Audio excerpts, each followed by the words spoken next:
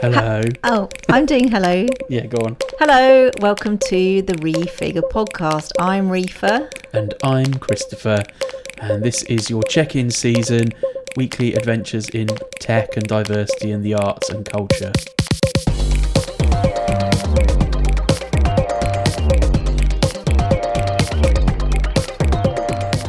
What are we going to talk about this week?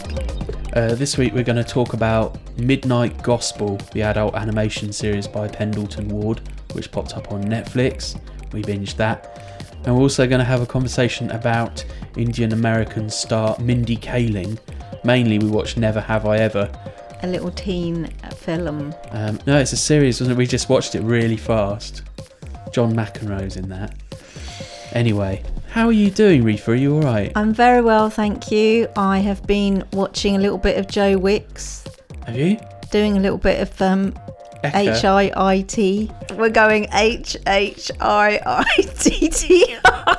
Is that what he does? It's called high intensity interval training, Chris. It's all the rage. People have been doing it for ages. You get the hip definition, mate. The word hip is very ASMR. So have you been doing high intensity? Have you not noticed my svelte physique? Yeah, since always. Lockdown. I haven't interacted with Joe Wicks in any direct way except for other people talking about their kids liking him. You won't like it. He reminds me a bit too much of anyway, I won't say who. Carry on. Who does he remind you Carry on. I'll tell you later. Tell me. If it's a name, I'll bleep it out. You watch I'll bleep it. You watch it. Because it'd be fun to bleep something. You tell me who he makes. I'm not going to watch it. You just tell me who it is. Go on, and I'll bleep it. I promise I won't run it without your permission. Well, let's talk about what we've been watching, Chris. You didn't ask how I was. Oh yeah, how are you? How are you? I'm fine, thank you. I finished my big project that I've been working on, which is a folk chorale piece, big composition of folky songs for the America Ground, which is a historic site in Hastings, and I've been working on that for a couple of months. Obviously that was a project that was a residency in Hastings, but then it got shut down when we got shut down, but I still finished it and I handed it in, so that feels awesome. 7 new songs. Yeah, they're actually going to get 12 or 13 songs in the end. There are 5 more that are almost done. Wow. But all the composition was finished, so that was good. Pendleton Ward is the perhaps genius who made Adventure Time, wonderful long-running cartoon series. And now he's made an adult cartoon show. It's called Midnight Gospel. It's his first work with Netflix. And it was co-written and created with a quite well-known podcaster and actor called Duncan Trussell. Merging with simulator in 3, 2, 1... Your life that you thought was real was just a dream. Holy shit. Are you a metaphor? Just be here now.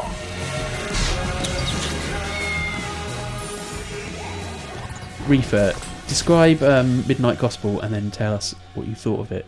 So it's a psychedelic animation for our grown-ups where somebody lives in a trailer. His name's Clancy, and he goes off to have adventures every week. He picks a planet to visit, and he picks an avatar, i.e. a bodysuit, in order to go and visit this place, in order to interview interesting people. What I love about it is that most of it is based on real podcast audio where people are talking, experts are talking about different meditative techniques like deep breathing or mindfulness. I think there's one about more mystical meditation.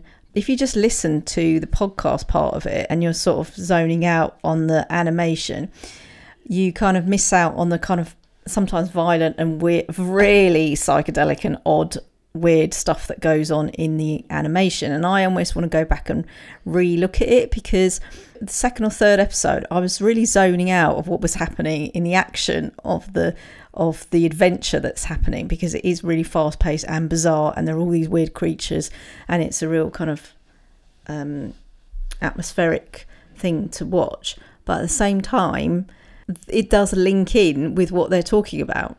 So the most moving episode is one where he's interviewing his mum, his own mum, who's an expert in I can't remember now what it was, but it was about it was really existential. She was a psychologist, wasn't she? And then she's also terminally ill. Yeah, so they're talking about these really deep topics, like about life and rebirth and rebirthing and why we're here and what our purpose is. And it's really emotional, but at the same time, it's also super entertaining, and some really odd stuff happens later in the it's all linked in with like the idea that it's illegal what he's doing, this sort of psychedelic stuff, this machine that he has, and he has to go and steal some stuff to make it work. I mean, it's all bonkers. Yeah, he's got hold of a forbidden multiverse simulator. He can bring items back from the simulator, can't he? Yeah, he gets a little bit Mr. Ben about it, you know, that he goes off into has these special secret adventures that no one else knows about. He's got no friends. A bit later we meet some neighbours, but he's living this quite lonely life. But there's all these little spin-off things, which I'm sure if I could be bothered to look on the internet about fans of this show, they've probably already got like their own fan base. He brings back a flower, a rose in one of the adventures that is this amazing like thing that brings people back to life. And he plants it, and then it has its own cult following of rodents that create this shrine around it. Anyway, if I hadn't seen it myself and Chris was describing it to me and says Ram Dass pops up in it at some point, I would have thought Chris was tripping on mushrooms when he was telling me about it, because it's so spot on about what me and Chris like so much: psychedelics and cartoons and meditation and real philosophical chit chat. Yeah, there's some pretty deep level philosophy and spirituality, or at least what you'll find in an animation in there. It's almost not worth saying. I adored it so much. It may be my favourite thing I've watched this year. I was impossibly moved by the episodes that were trying to really move me, and I was grossed out when I was meant to be grossed out, and I was intellectually challenged when I was meant to be intellectually challenged, and I was inspired and I laughed my head off when I was supposed to laugh my head off. So it did its job. I wonder about how brilliant a universe builder Pendleton Ward is, that he created a universe. He is able to take things that have no logic to us, but then he gives them really firm internal logic so that he can then do the most visionary, crazy things, and yet it still feels like it holds firm as a narrative. He did it in Adventure Time incredibly well, and now he's done it in terms of a sort of intellectual deep dive into things. It's as good as the best of Adventure Time. I kept thinking it was like, you know, Rick and Morty has got that fierce intellect behind it, but is nihilistic and really amoral and challenging, and that's part of the point of it, and therefore it picks up a kind of horrible, nasty fanboy alt-right audience as well as a different audience. This felt to me like as smart as that and as mind-expanding as that, but from love rather than fear, or from a kind of, it's not nihilistic in the same way, it's much more driven by love, and it felt incredibly powerful for that. Yeah, I mean, it's not perfect. Okay, you've got all these psychedelic characters, but like the main character is a bloke living on his own in a trailer park who's just kind of enjoying his own life, doing whatever he wants. Oh, that's interesting, because I didn't think he was necessarily enjoying his life. But that's not my point. That's not my point. It's just another bloke doing his thing. You know, like the bloke in the shed trope, right? If you want to, if I have to criticise it, yeah. And the computer is a escape for a lot of bloke. That's their bloke's shed. You know, that's their fire time. And he goes off to play these games, or these that go and does this podcast, and that's another bloke type thing. So you could see how a lot of blokes could like identify with that, but that's not my point really. Is that one of the my favourite episode, to interrupt you to tell you my favourite episode before I forget, right, was the one about reincarnation. Oh, that was incredible. And that's what makes me think I need to go back to them, because they do, even though they seem like they're not following the narrative of what they're talking about or the discussion in the podcast part, they totally are. And when I say it seems like they're almost separate, but they're not. So this one, I mean, this guy they're sort of reliving this situation, and he's getting born and reborn and like keeps having the same mistake. It's like a Groundhog Day episode, and it's so excruciating and violent, and because it's like proper violent cartoon. Yeah, and the character dies over and over again in horrible ways. Yeah, exactly. And that's why it has to be a cartoon, I suppose. But yeah, and then that's the production part of it is what gets me, because how can you have such a bonkers animation and then layer it on top of all the conversation that they're having all the way through? And then sometimes they make a mistake and they say his real name, Duncan. Oh no, I thought that was deliberate. And then like when the episode with his mother.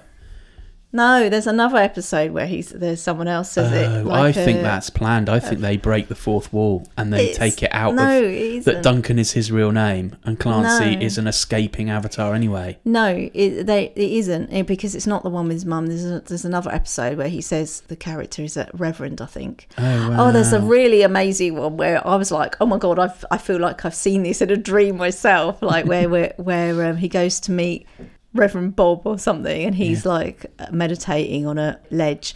Anyway, it's awesome. This is a gateway into learning about meditation and what it's really about. Not even just specifically meditation, but it's a gateway into thinking about some really interesting enlightenment topics and esoteric topics. Ram Dass popping up in it as Ram Dass is amazing. So that reincarnation episode, the Groundhog Day thing of doing the thing over and over again until you get it right, or Samskara, or Kate Atkinson's novel Life After Life, or that is a particular kind of form, and this thing achieved it so incredibly well and so incredibly harsh. Like, that's the thing about it, is it has to be harsh to be real, and like, because the tendency will be to make death less unpalatable in order to feed the end, but you can't. No. And it's what an extraordinary episode of any kind of art. I mean, that felt like we were immersed in an incredible piece of art. It explains reincarnation in a really fascinating way, because sometimes people like me and you who've been brought up in a philosophy or a religion that is like you die and then that's it, or you never could go to heaven or hell, a theology. With Buddhism and Hinduism and those philosophies that people believe in reincarnation, it's that if you did lead a really horrible life, it's not like you get away with it. The suffering is continual until you are enlightened. You've enlightened, or you make your peace, or you choose to come back, or you've had your punishment. When I have to do these podcasts or any of the meditation groups I've been doing online, I don't have a script. I tune in and channel what I want to say, right? But when I feel off my centre or nervous or I can't do it, I just can't do it. You can't fake it. I can't, but it's also like coming from somewhere else. And that's what's happening in those podcasts. When people are talking about their spiritual stuff, they are like channeling, and they're talking from the heart or from another place. Yeah. Authentic. So you're saying it's cutting through something, like it takes away the layer of the actor and the script and the performance and the preparation. And it's also, well, I can still do that, and I've done that, but that's when I'm really speaking some sort of truth then. So in a way, I've got a feeling you mentioned this when we were watching it, but you haven't mentioned it now.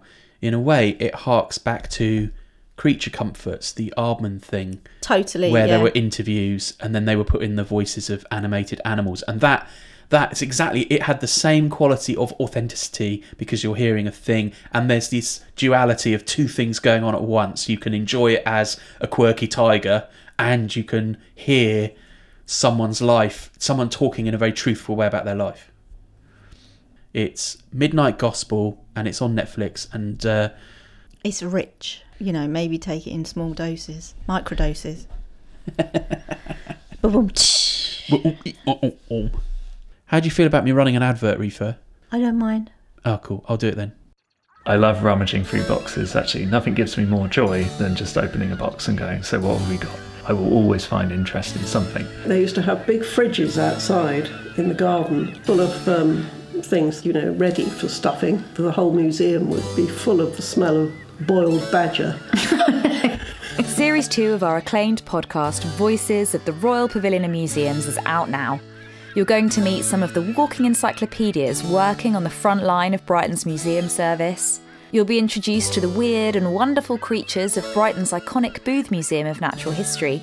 You'll hear about the new models of collecting that are enabling unheard voices to be represented in Brighton Museum.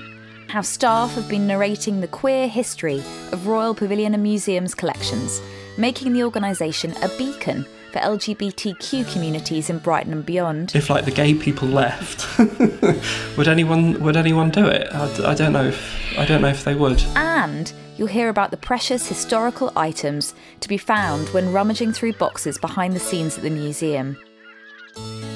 Join me, Dr. Sophie Frost, wherever you get your podcasts.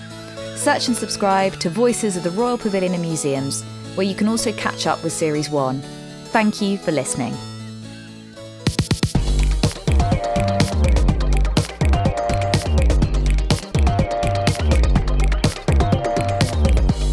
There's a programme that I've been wanting to watch for some time. I really, really, really wanted so badly to watch this programme because the star is a Indian immigrant Asian woman, from America, called Mindy Kaling, and she's a big star in the US. I don't know if she's that big a star here, but people in certain communities will know who she is. Yeah. She was in the American version of The Office, yeah. And that became really successful. Yeah, so I've never watched the American version of The Office. I barely could cope. No, I really like the British Office, right? But I don't see why I would need to see that. But she's not in Parks and Rec, all right? That's why. That's why I watched instead of the American Office. Anyway, finally we found this series, and I really, really wanted to like it. And there is a lot of parallels between. I suppose it's the precursor to what we see in Why We Love Brooklyn Nine-Nine. It's basically the story of a woman who has been fed. You haven't yet told us what the title of the series is. The title of the series is called The Mindy Project. Her name is Mindy. She is a gynecologist and helps women deliver babies.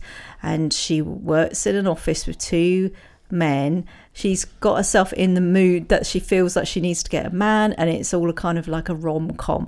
So she's obsessed with rom-coms. So everything she does in the first 2 seasons anyway are all about finding the perfect man based on her experience of relationships from the most famous romantic comedies like When Harry Met Sally. Already it sounds like shit, doesn't it, dear listener? I got into it, and then it was so many problematic things, and I really wanted to love it. And she's quite funny. There's no depth to it. The fact that she's Indian doesn't make any difference at all. It could be New Girl, and that program I really hate for various reasons. It's so what's the word? Reductive.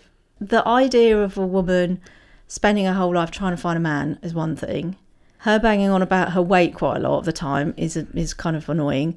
There are 2 other blokes that one she is sleeping with for the first season, and the other one she's got this on-off thing, so it's trying to be a bit like Moonlighting. And she just spends a lot of time going out with various different characters who are like a Hugh Grant kind of roguish bloke. We tried really hard with it. So the main TV series we're going to talk about in this segment, to do with Mindy Kaling, wasn't that, which is fine. We'll keep this. I forgot. But there's a new TV series, which is a teen coming-of-age romance series called Never Have I Ever.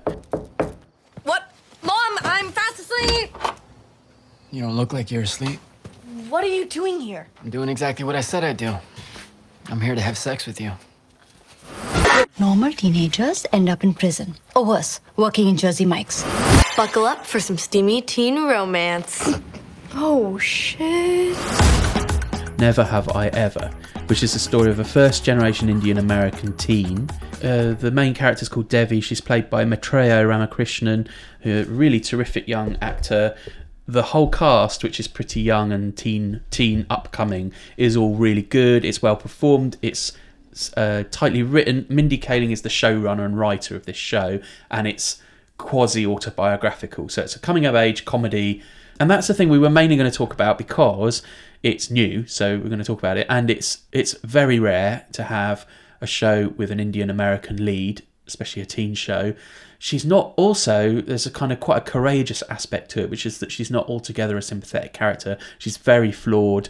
But one of the reasons we're going to talk about that and talk about that we then went back and binge watched The Mindy Project is that when you say The Mindy Project is problematic, what's particularly frustrating is this show had a couple of bits in the same way.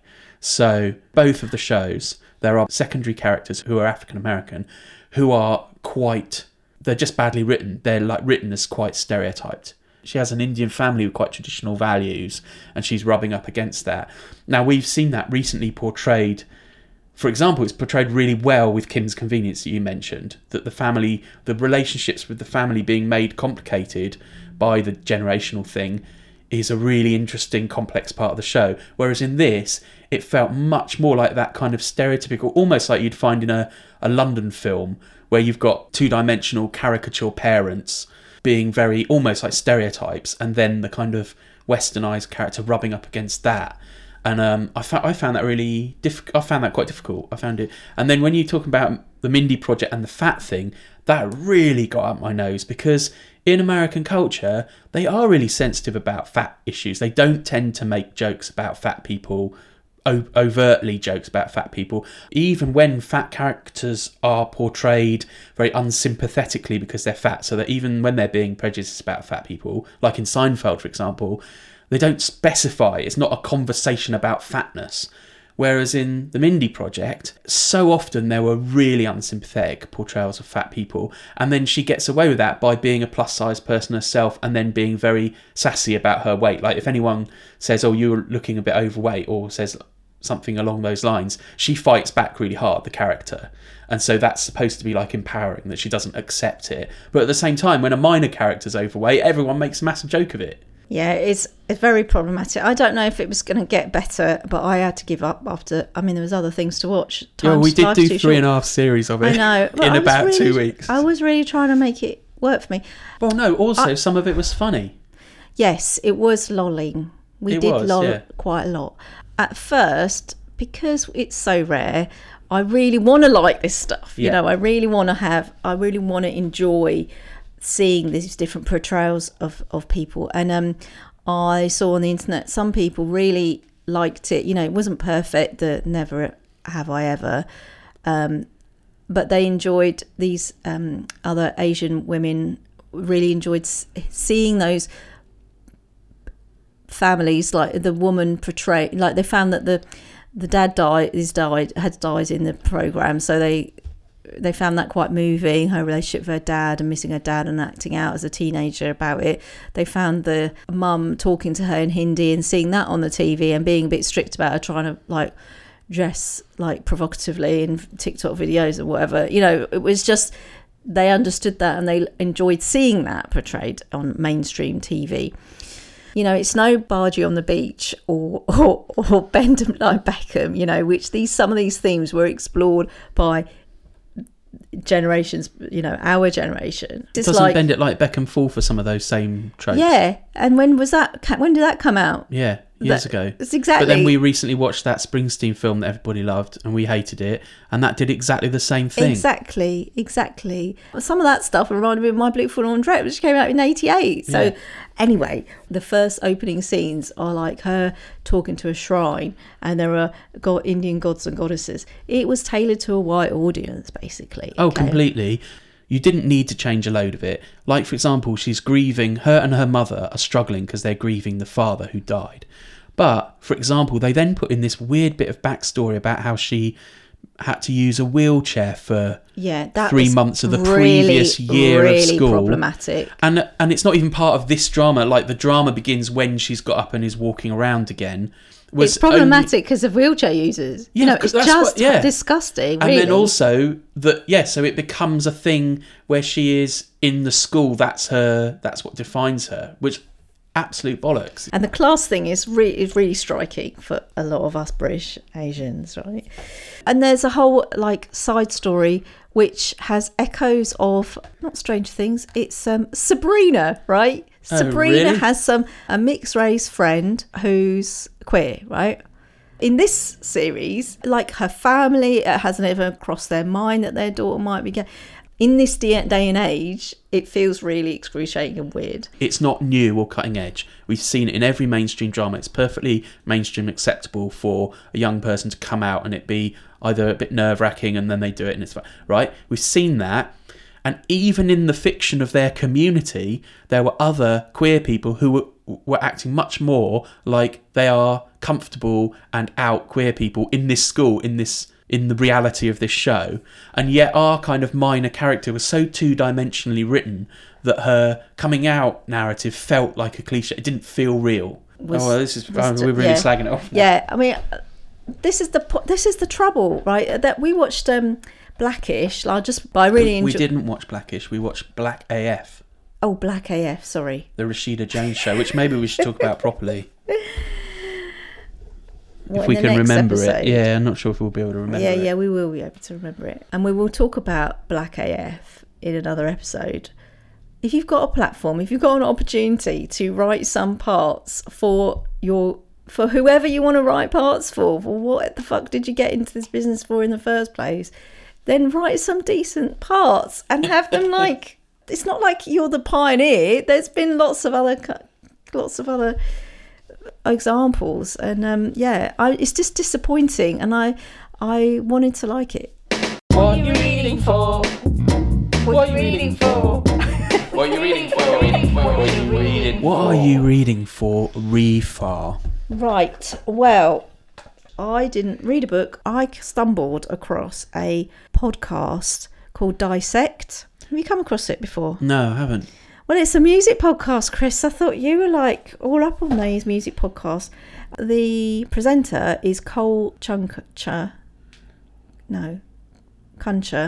He has dissected, hence the name of the podcast, song by song. Each episode, they do about 40 minutes on each song for Kanye, Frank Ocean, Kendrick. But of course, I was bang into listening to their dissection of Beyonce's album Lemonade, and he also does this particular series with a woman called Titi Shodia. So what's that called again? It's called Dissect, and just for an example, the episode about Hold Up goes into the really deeper levels of the album and the stages of grief and the journey into healing and the historical lens on past history and different depictions of black women in media, like the mother and the mammy and the Jezebel and the angry black woman. It also dives deep into the visual imagery and the spiritual symbolism combined with, if you remember, because it's so nice to remember this album, isn't it? Warsan Shire's words and those religious West African practices, and the fact that, you know, that when she's walking down the street with the yellow dress on and a baseball bat, she's channeling the goddess Ocean, the gorgeous, passionate goddess of water. And then, as well as analysing all the beats and the dance hall references and the Andy Williams stuff and the beat and the maps, yeahs and all of that stuff, you know, all of that, it's just really heartening to listen to people talking about this album. If you want some intellectual, analysis of your favourite albums, have a look at that. What are you reading? After Midnight Gospel, I went back to David Eagleman's book Some, which is a small book. David Eagleman wrote 40 very short descriptive stories, each of which describes an afterlife, a kind of a imagined what happens when you die. So the book has this very pure, descriptive prose poetry way about it, and I just sort of flipped through it and found myself rereading it, and it's very beautiful. It's a very simple idea, but it's very beautiful. Nice. And that's our show. Wow, that was quick. Thanks very much for listening. Yeah, thank you very much. If you want to come to my workshop that I'm running on the 13th of May, you can go to refigure-may2020.eventbrite.co.uk. That's refigure may2020.eventbrite.co.uk. It starts at 7 and it's pay what you can, and it's all about clarity and purpose. I'm also doing my free weekly meditation group as well on The Line. Very nice. Want to say a big thank you to Steph Paws, our dear friend on the Isle of Man. He fixed up this quite posh microphone and sent it to me. He got it super cheap. He loves buying and selling on eBay. Anyway, I'm really enjoying using this microphone. It works perfectly, so it's great. I'm not doing anything to talk about, so that's fine. It'd be lovely to hear from you. We're on Facebook, facebook.com/refigurepod, and we're on Insta at refigureuk. Thanks very much for listening. Thank you. Take care of yourselves. Love you lots.